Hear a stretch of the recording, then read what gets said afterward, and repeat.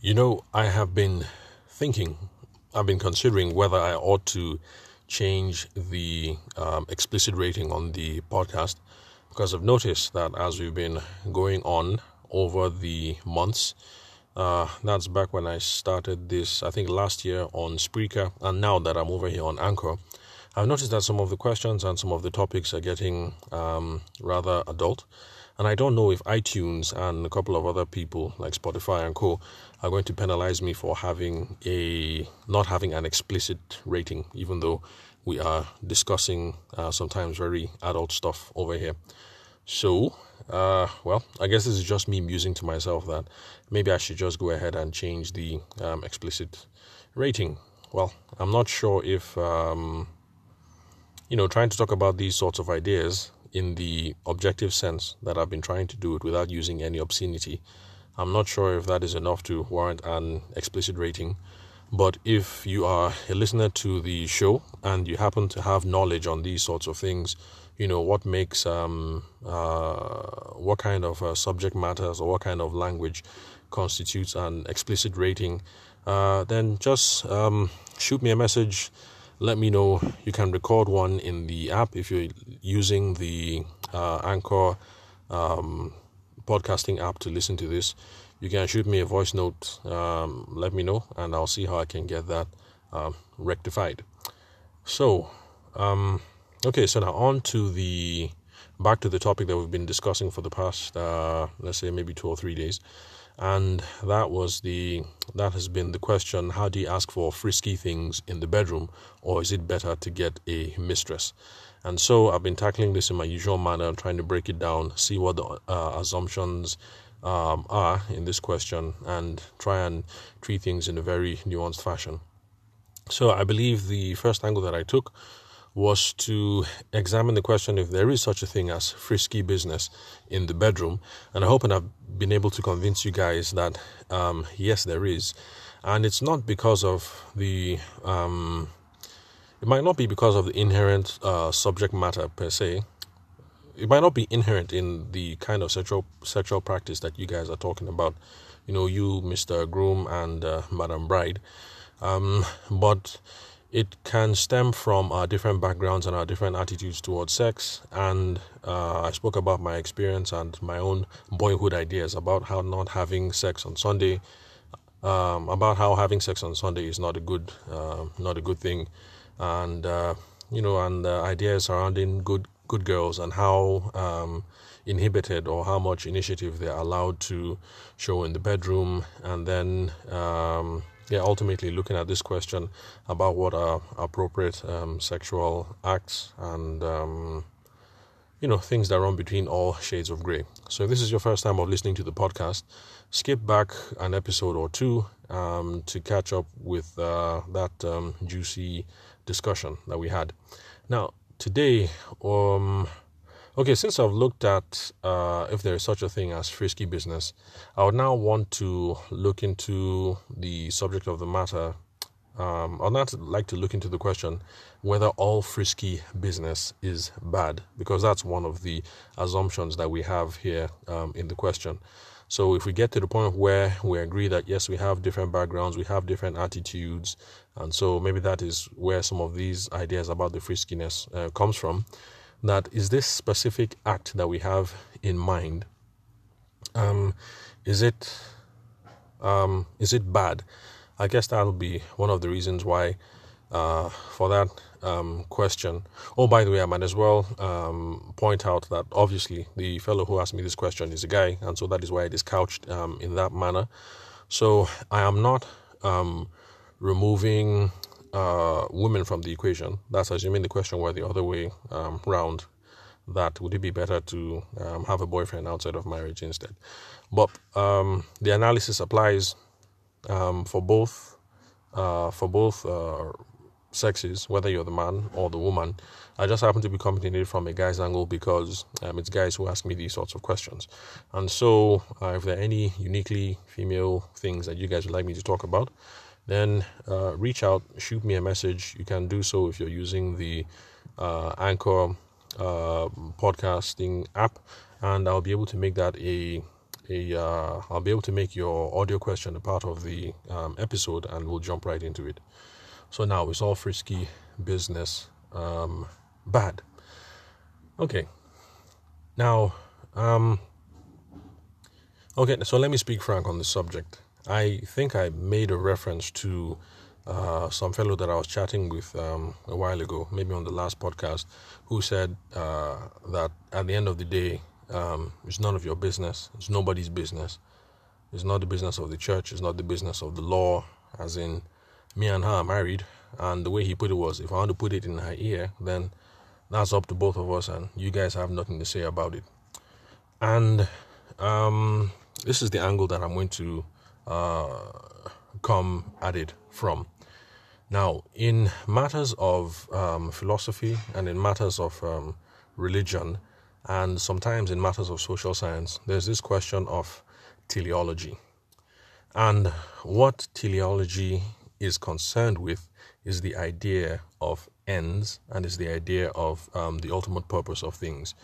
So when you're talking about teleology, you're trying to explain things according to what their apparent purpose seems to be.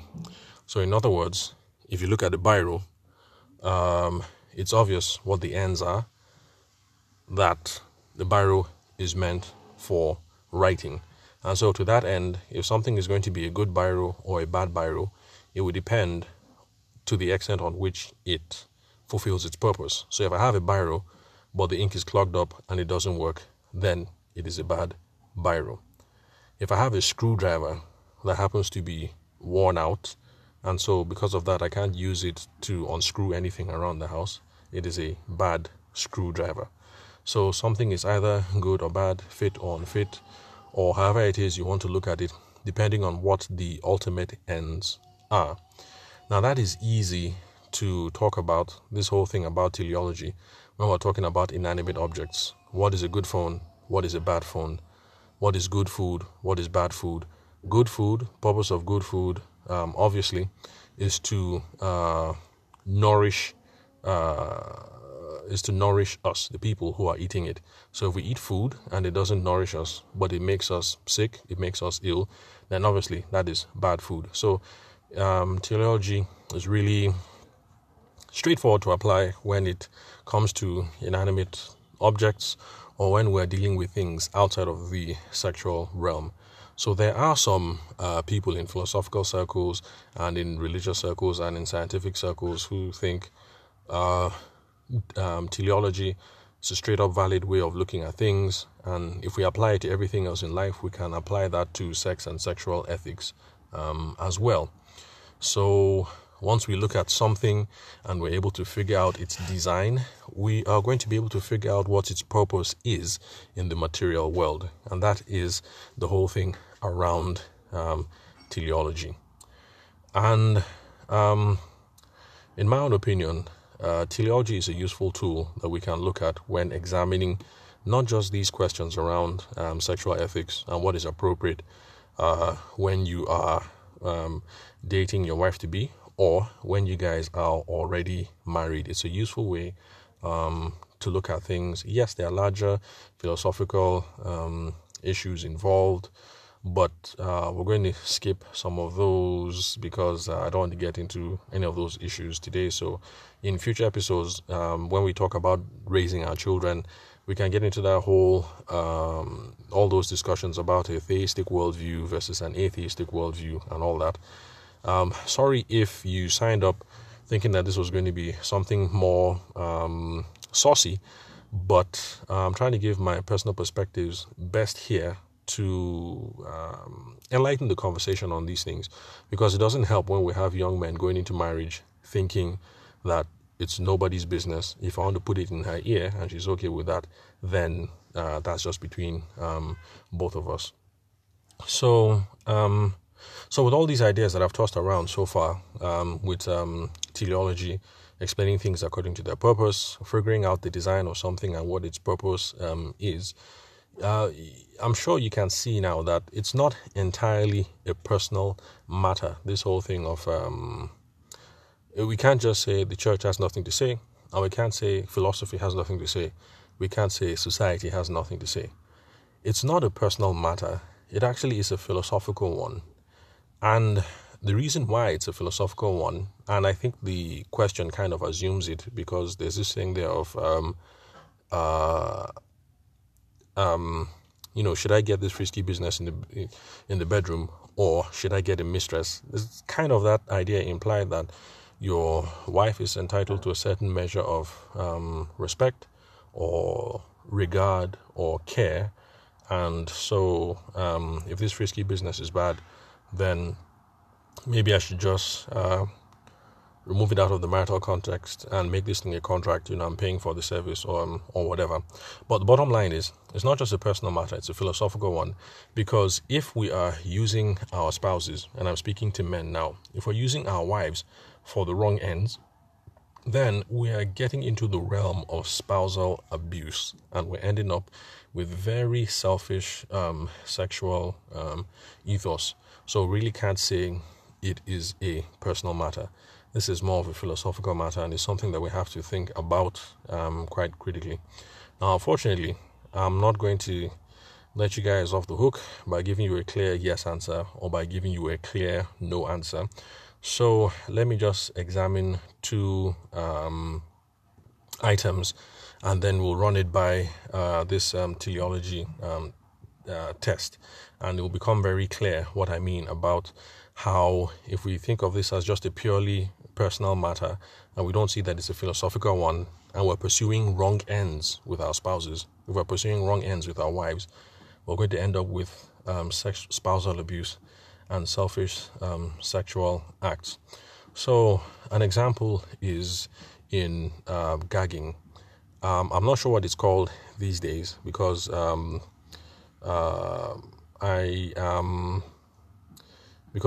40 years old now. So back when we were younger, well, at least that's what it used to be called, gagging. So I'm not sure what the young ones call it these days. So gagging is that act. For those of you who don't know, it's a form of oral sex where it gets really forceful to the point where the woman starts throwing up, basically. And it's one of those acts that gives some guys pleasure. How it does, I don't know how, but it's something that some couples do practice, apparently, with the consent of the woman. So if you're old school, well, relatively old school, I'm saying that in a relative sense because I'm 40, but I'm sure there are people who are listening to this podcast who are maybe 50 or maybe 60. So to you guys, it's not old school. I'm a young one. So we can now see how, if this whole thing about teleology and proper ends is true, then we can see how we're now entering into the realm of spousal abuse. Because if sex is supposed to have a unitive function and a procreative function, then how does gagging further that purpose of sex? If it's supposed to be a unitive function, and obviously throwing up is more of a reactionary response towards some kind of harm or disease, dis-ease that is going on in the body.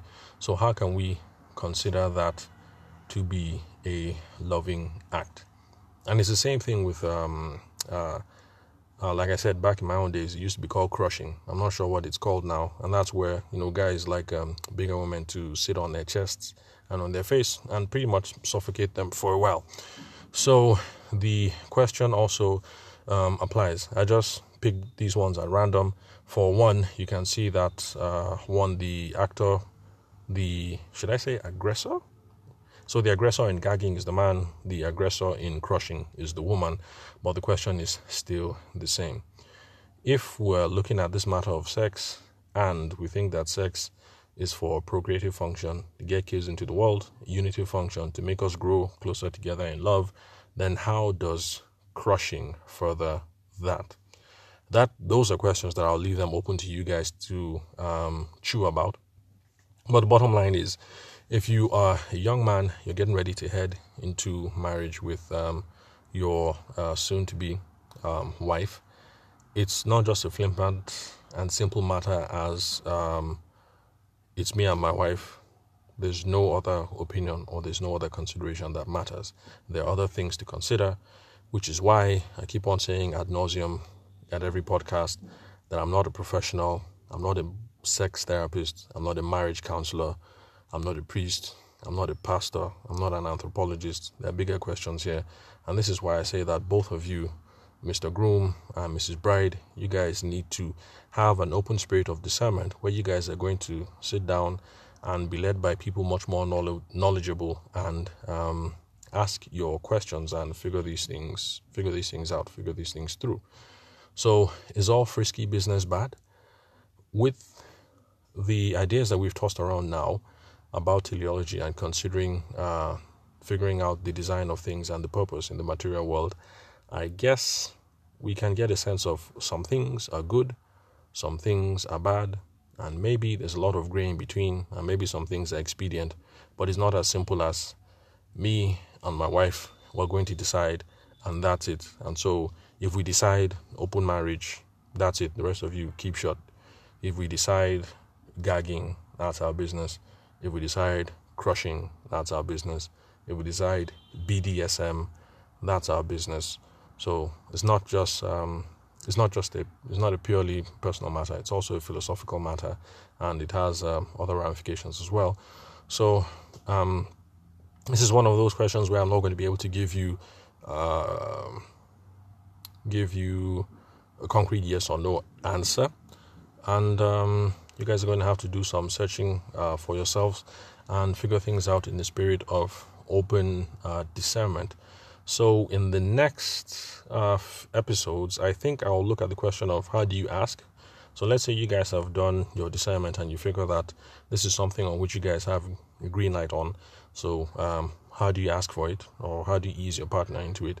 And then I think I'll leave that mistress question until the final one. I guess I shouldn't have to comment on that because I think I've dealt on it in earlier episodes where I spoke about polyandry, that is having multiple husbands, polyamory, having multiple lovers, and polygamy, having multiple wives, but I'll still get into that as well. So thank you very much, guys, for listening to the So You're Getting Married podcast.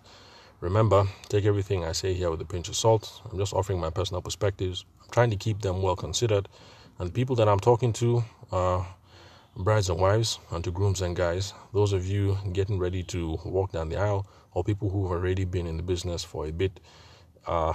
If there's something that I can learn to help elevate this business of marriage that we're in, that's the point of while I'm here, basically. So lessons that you need before the wedding ceremony and after the wedding ceremony. So I'm your host, Abuja-based event and wedding photographer, Tavishima Ayede. I will catch you guys on the next episode.